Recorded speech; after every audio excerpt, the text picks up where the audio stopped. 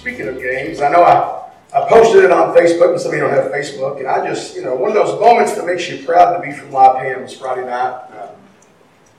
It's an interesting night for us. There was a post on Facebook that said the game started at 5, so Shiloh and I left out of here and went over there and got to Ranger High School, and there were 3 cars there, and I was like, there are no buses, so I start trying to find out what's going on, and everybody's like, I don't know. Then I find out some kids walking out. Games in there? Yeah, it's 6:30. Well, the JV, we don't have any JV. Oh, okay. So then we got there, and we were watching the game, and, well, we started, of course, their team came out on the court, and every one of them, except for about 2, was Shiloh size compared to our La Pan Indians. And they could play basketball on a little less level than our boys do. But I was very proud as I watched, as our boys played in a way that made them shine. You could tell that they were skilled and they could do what they were doing there. They loved to do what they were doing. But they also played in a way that let this smaller, less skillful team walk away with dignity that night. And they just had fun with it. It was a fun game. I walked away thinking it probably wasn't the most exciting game I've seen, but it was one of the most enjoyable. It was one of those, when you go to Little Dribblers, you're out there and you want your kids' team to win, but you're cheering for both sides when they do something good because these are little kids and you want to build them up. And that's kind of what you felt like there at the end of the game. Both sides are applauding and cheering when Rangers making baskets. It was just one of the most amazing things that I had seen. And if you weren't there, you missed you missed a night. They had their biggest guy. He got fouled once, and he went to the first foul of the game. He went to the free throw line, and some lady from the other thing that I thought was his grandma, she might not have been, because she yelled, "Make Granny proud!" And so I thought it was his grandma, until the boy proceeded to spin the ball and kiss it, and then make Granny throw free shots. And so maybe she was his grandma, maybe she wasn't. But that was an event that made me very proud to be in part of this community, and proud of our boys and proud of our coaching staff for living and reacting in such a way with such integrity in a world that is lacking integrity. So just wanted to say that. There was a point in my life when I was absolutely mad at God. And mad's the only word I can use to describe it. I had accepted Jesus when I was 15. I surrendered to ministry when I was 16. Preached my first sermon 3 months later. I was a leader in my youth group. I created and worked as part of a traveling drama team that went to different churches and did revivals and things like that. And then I became the unofficial interim youth minister all by the time I was 19 years old. And then the bottom fell out. There was a series of bad events in my life, culminating in my parents' divorce. This example of love that I had had for 26 years was suddenly no more. And, I'd only had it for 19 years. They'd been married for 26 years. But it was just no more. And I was mad. I was done. I could not handle it anymore. God was not the God He had promised me He was. So why should I do what He wanted me to do? That was very much my attitude. As we continue in our series of Malachi this week, we find Israel in a very similar position. In fact, they say some of the similar words that I had said to God back then as we pick up there in Malachi. They're just frustrated. But in verse 17 of chapter 2 of Malachi, we find these words. You have wearied the Lord with your words, yet you ask, how we wearied Him? When you say, everyone who does what is evil is good in the Lord's sight, and He is pleased with them, or where is the God of justice? See, I'm going to send my messenger, and he will clear the way before me. And then the Lord you seek will suddenly come to his temple, the messenger of the covenant you desire. See, he is coming, says the Lord of hosts. But who can endure the day of his coming? And who will be able to stand when he appears? For he will be like a refiner's fire, like cleansing lye. He will be like a refiner and purifier of silver. He will purify the sons of Levi and refine them like gold and silver. Then they will present offerings to the Lord in righteousness, and the offerings of Judah and Jerusalem will please the Lord, as in the days of old and years gone by. I will come to you in judgment, and I will be ready to witness against sorcerers and adulterers, against those who swear falsely, against those who oppress the widow and the fatherless, and cheat the wage earner, and against those who deny justice to the foreigner. They do not fear me, says the Lord of hosts. Because I, Yahweh, have not changed, you descendants of Jacob have not been destroyed. Let's pray. Father God, we come to you right now and we thank you and praise you for your blessings. Father, we ask right now that you would take this time and use it for your glory. Father, use me as the vessel of my words that I speak be yours and yours alone. Father, we thank you, we praise you. We ask all these things in the name of your Son, Jesus, and for his sake. And all God's people said. Amen. Amen. You know, we must be careful not to falter in our faith when we don't understand. Israel's problem was my problem. Maybe your problem. God wasn't doing things the way they thought he should. God had promised a deliverer. He had promised freedom. He had promised release. He had promised restoration. And here they were, returned from exile. The temple was rebuilt, but Messiah had not come. They were still being ruled. They didn't have everything that they wanted. Meanwhile, others around them had power. They had wealth. They had everything Israel was looking for. And Malachi begins, "You've wearied the Lord with your words." And they ask how. And he says this, everyone who does what is evil is good in the Lord's sight, and he is pleased with them. Or where is the God of justice? Israel had begun to say, God isn't really who God says he is. Or, if he is, he loves those people who do evil. And he's ignoring those of us who do good. Why isn't he acting? Why isn't he doing what I know that he can do? That sound familiar? You ever been there? God, I don't understand why I'm going through this. I don't understand why I have to deal with this. I don't understand what this is. Why do they have it and I don't? What's going on? In essence, we belong to him and we deserve the blessings that we aren't getting while others are getting blessed. So the answer must be that God isn't who he says he is, or he really doesn't love us, or he might not even be there. Humans are fickle creatures. We're very fickle. We're so quick to write off God when he doesn't fit our box. But we have to be careful not to lose sight of the fact that God's ways are not our ways. We cannot lose faith when God does not act or react in the ways we think he should. God's plan is always at work. There is a blueprint that we do not see. There is an action that is always going. We may see bits and pieces, but we do not see completely. What is the best part of the Super Bowl? The commercials. You know, there was a group of commercials a few years back from the AmeriQuest Mortgage Company. And there was one where a man walks into his house with flowers in one hand and a grocery bag in the other, and he puts the flowers in the bottle of champagne or wine or whatever with the glasses on the table, and he gets the candles ready, and he goes into the kitchen to make the dinner, and he begins chopping vegetables on this side while the spaghetti sauce is over here in a pan starting to simmer on the stove, and his white cat comes in and jumps up on the counter, and then as he goes to shoo him, the white cat hits the pot handle, dumps the sauce everywhere, and falls into the sauce. So he reaches down to grab the cat, to pick up the cat and wash her off. And at that moment, as he's standing with a red cat in this hand and a knife in this hand, his wife walks in the door.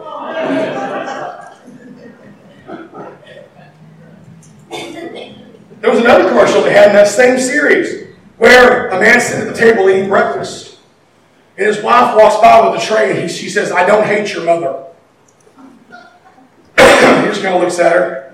She walks into the room where his mother is in bed, and she's obviously sick, and the tray's for her, and the pillows have fallen on the floor. So she lays the tray down, and she picks the pillow up and goes to put it back on the bed, and about the time she gets right over her mother's face, her husband walks in the door and drops his cup of coffee.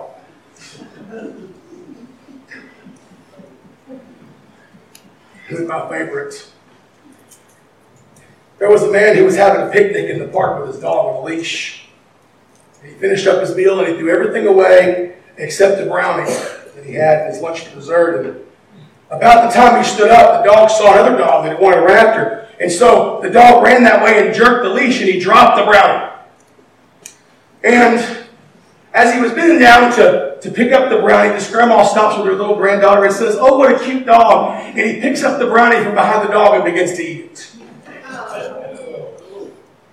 The tagline for all of these commercials was, "Don't judge too quickly."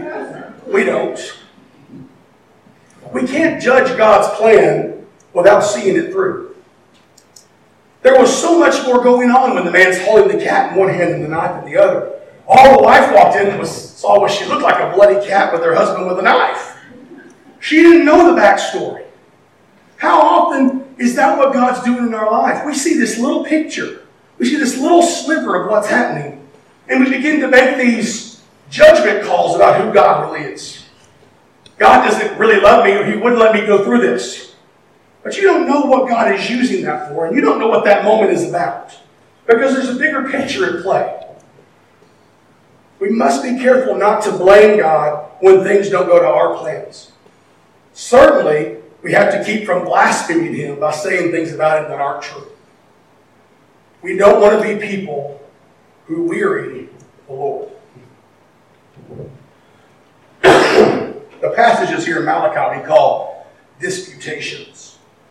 They are disputations because it is the people of God disputing with God. The people will ask a question, and God will answer that question. And here God answers with much more than Israel bargained for. Because Israel said, "Well, how have we wearied you?" And He gives them the reason they have wearied Him, but then He expands upon it. He says, not only am I going to send Messiah, but I'm going to do even more than that. I'm going to blow your minds. Because He's going to transform what people think. You know, the work of Jesus in our lives isn't to bring blessing, but to bring purity and cleansing. God says to Israel, I'm going to send Messiah, but before I send Messiah, I'm going to send my messenger. And when Messiah does get there, He's going to do things that you never expected Him to do. He's going to do things that are going to blow your mind. He isn't just going to come to you and give your country back. He isn't coming so you can have everything you think you deserve. He's coming to purify you. He's coming to fix what is broken. Israel was looking towards Jesus, so the whole concept was foreign. But for us, we're looking back. And the truth is just as important for us. The work of Jesus in our lives isn't to bring blessing, but to purify and to cleanse us. That's who we are as well. He didn't come to bless us. He came to fix us. He came to put right what we've made wrong. He came to give us a way to overcome the things that have been put in front of us. And He talks about it in such a way, He says, He's going to be like a refiner's fire, like a cleansing lye. Have you ever watched silver be purified? To purify silver, they take it and they put it in a vessel. And they heat that silver. And they heat it, and they heat it, and they heat it. And as it heats, the dross separates from the silver. But it's a great amount of heat in order for this to happen. And so the longer the silver is under the heat, the more pure you can make that silver be. When Malachi says He's going to come like a refiner's fire, this isn't an easy process. The great heat changes the composition of the material that goes in. The higher the heat and the length of time, the purer the silver becomes. It's not easy. The same with a cleansing line, a launder or soap. The process of cleaning clothes was not throwing them in the washing machine. We have generations now that don't realize that you didn't used to just wash clothes by pushing a button. There was work that went into it. And even those of us that were in the last century or so, that was still less work than it was for people back then. The process just took so much, and you were beating it against the rocks and you were wringing it out. You ever tried to wring out a sheet by yourself? Man, you start wringing that thing. Can you imagine being the sheet? Because that's what it means. It's like launder or soap. It's the process of being clean. It's the process of all these things that God is going to just wring us and wring us and wring us to get all of that out of us. To make us clean. To make us clear. These things happen to remove the things that God doesn't like. Here he talks about sorcerers and adulterers and swearing falsely and oppressing the downtrodden. The person who cheats wage earners or denies justice to foreigners. God tells Israel, I am coming, but when I do, I'm going to clean house. Ooh. Man. Any of you ever grow up in that household where you came home and you were in trouble and Mama said, just wait till Daddy gets home? That's what Malachi's saying here. You just wait till Daddy gets home. He's going to take care of this. That's what it is. He's coming. And when I come, I'm going to clean house. Jesus didn't save you just to bless you. He saved you to fix you. He saves you to purify you. He saves you to refine you. And guess what? You're not done. You're not finished. Just because you said, I know Jesus, doesn't mean God is done purifying you.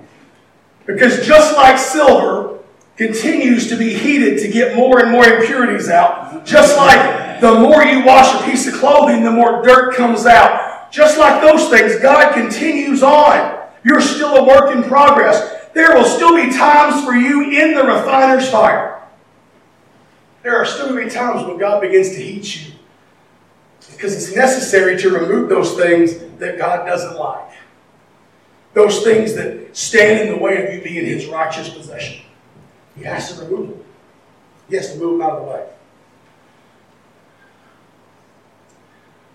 When my dad had his accident, he was in the process of selling a rental house we had in Azle.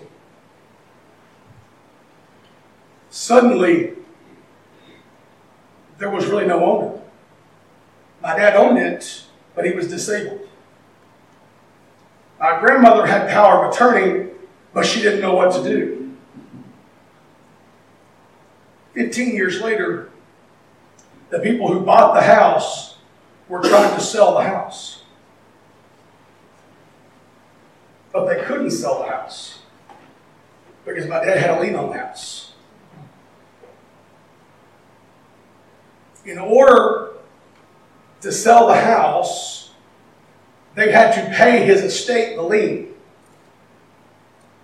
But in order for us to prove that he were his estate, we had to get legal paperwork proving that we were the legal heirs.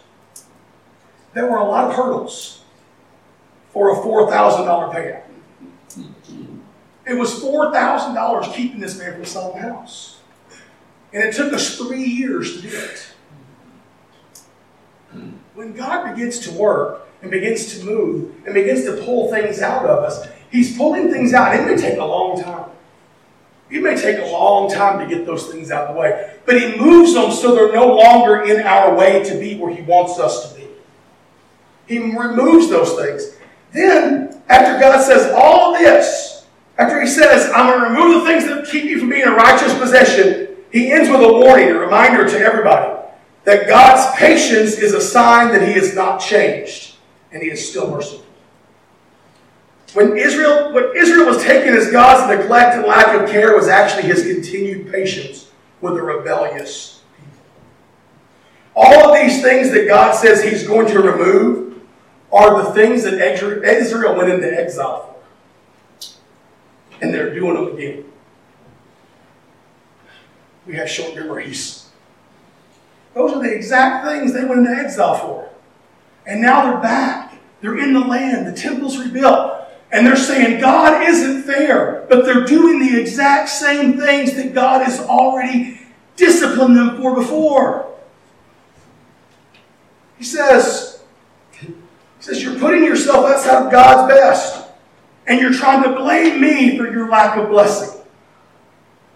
God, I know that I'm where I don't need to be all the time, and I don't understand why you're not blessing me. You must not love me. I'm not doing what you asked me to do, God, but because you don't bless me, you don't love me. That's where Israel was. What God says is the only reason you aren't God is because I don't change, and I still want what's best for you. The warning, I believe, is particularly good for us today to remember on two levels. First, that God does not change. His standard has not changed. What was sin back then is still sin today. There's no difference. I have heard preachers get in the pulpit and wax eloquent about how maybe we misidentified that. No, it's still sin. If God called it sin once, He calls it sin. God and His standard does not change with the times because someone gets their feelings hurt. That's what the world wants us to believe. Well, God wouldn't hurt my feelings because He's a God of love. And so He's hurting my feelings if you say that. So this can't be true. You're just misinterpreting the Bible. No, honey. God didn't come to bless you. He came to purify you. If I don't tell my children to not touch the things that are going to hurt them, that's not love. I'm sorry, there is this trend these days to be your child's best friend. No, I'm my children's daddy.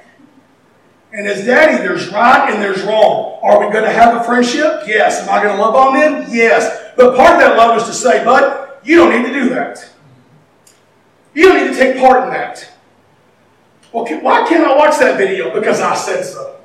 I said I was never going to say that, but that's the reason why right now. Because I said so. I haven't seen it, therefore you're not going to watch it. Until I know what's in it, you don't have free reign.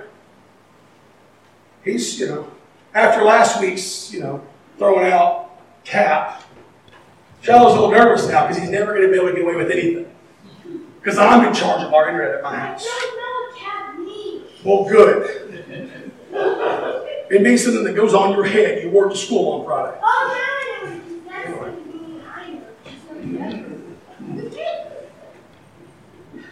But that's our job, is to keep them from danger.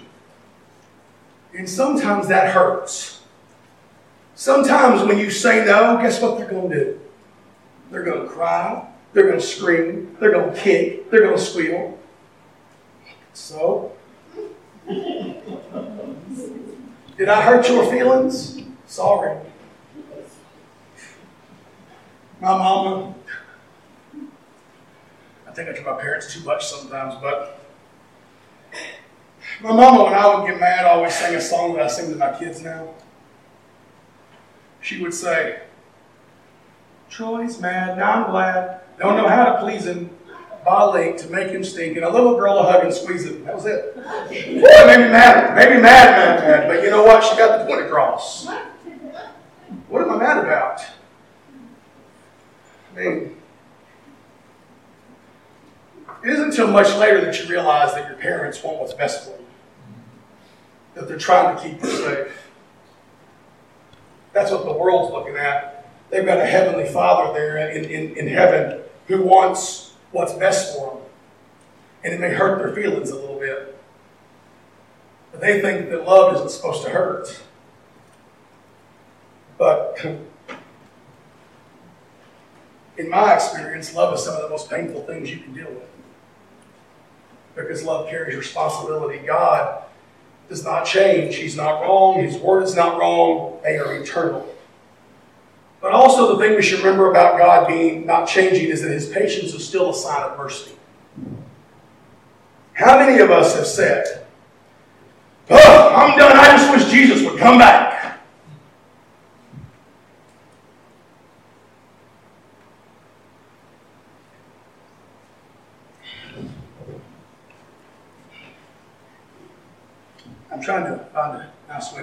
you why I have an issue with that statement. Yes, John says, "Come, Lord Jesus." But if I'm wishing for Jesus to come back right now, I'm wishing for everybody who doesn't know him to go to hell. That terrifies me. I want to be with Jesus. And I don't want somebody else not to be with Jesus, because my prayer is for Jesus to be here now. That's tough. It took a long time for me to get there, because all of my elders would tell me, well, Jesus needs to come back right now and just finish all this stuff. And I'm thinking, okay. And I thought that for a while because my elders told me that. And then I went, wait a minute. But I have lots of friends who don't know Jesus. And if he came back right now, I would never see those friends again. But more importantly than my whole, I want to see my friends again, is that they would be in hell for the rest of eternity. How many of us wonder why all these things keep happening? Have you looked at our world? There is some good news this week. Have you read about Asbury College in Kentucky? Revival has fallen on that campus. What started as a chapel on Wednesday morning in a Methodist college. We Baptists need to get with it. In a Methodist college, they haven't left the building since. The Spirit has fallen. They have been praying. They have been singing praises to God. They have been, it's just there. And parents have begun to come and join. And other colleges have made the trip to join. And revival has broken out. God is still working. Let me assure you that all of these things are still the mercy of God. He wishes that none should perish. He waits, he tarries, so that the fullness of salvation can come in. That's why he waits. So that everybody who's supposed to be saved and who's going to be saved can be saved. Maybe, just maybe, we're not destroyed along with our wickedness, because God does not change and is still merciful. God is a constant. He doesn't change. And although we don't understand his design or his timing, he is always working in unseen ways. Don't despair when his ways don't look like what you think they should. I promise he knows best. And he's even now working to purify you into the perfect image of Jesus. That's what he's doing. He hasn't stopped. He's still working at that, because he wants us to be where he is. Maybe this morning you've been walking the valley. The valley's rough.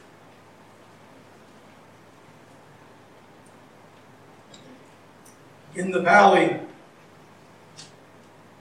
the sun doesn't shine as long.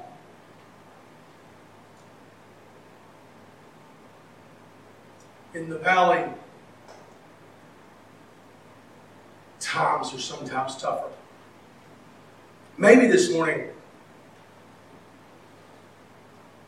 you're there. Maybe you are struggling with being in the valley. And you're wondering, why, God?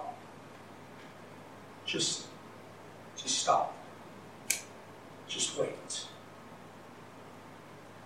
Because God's still at work. There's still a plan. He's still doing something that you can't even see right now. But when you do see it in all of its beauty, you'll be amazed. I don't do puzzles. I know some of you do. But isn't it funny how you can take one little piece from one little edge of a 1,000-piece puzzle, and it just looks like a blob of color? But when you place it into that picture, it's something to behold. That's what God's doing in your life. Maybe this morning you want to pray. The altar's open. I'll pray with you. Maybe you want to turn to missions or ministry. Maybe you want to join this church in membership. Maybe this morning you've never known Jesus. Maybe you are one of the people he is tarrying for. Maybe it's your name he is calling today to join the rolls, so that the song we sang earlier will be for you, that when we get there, how amazing it will be. Now's the time. Don't wait. We're promised now. We're not promised tomorrow. But wherever you're at, whatever you need, give it to Him. Let's pray. Father God, we come to you right now. We thank you. We praise you for your blessing.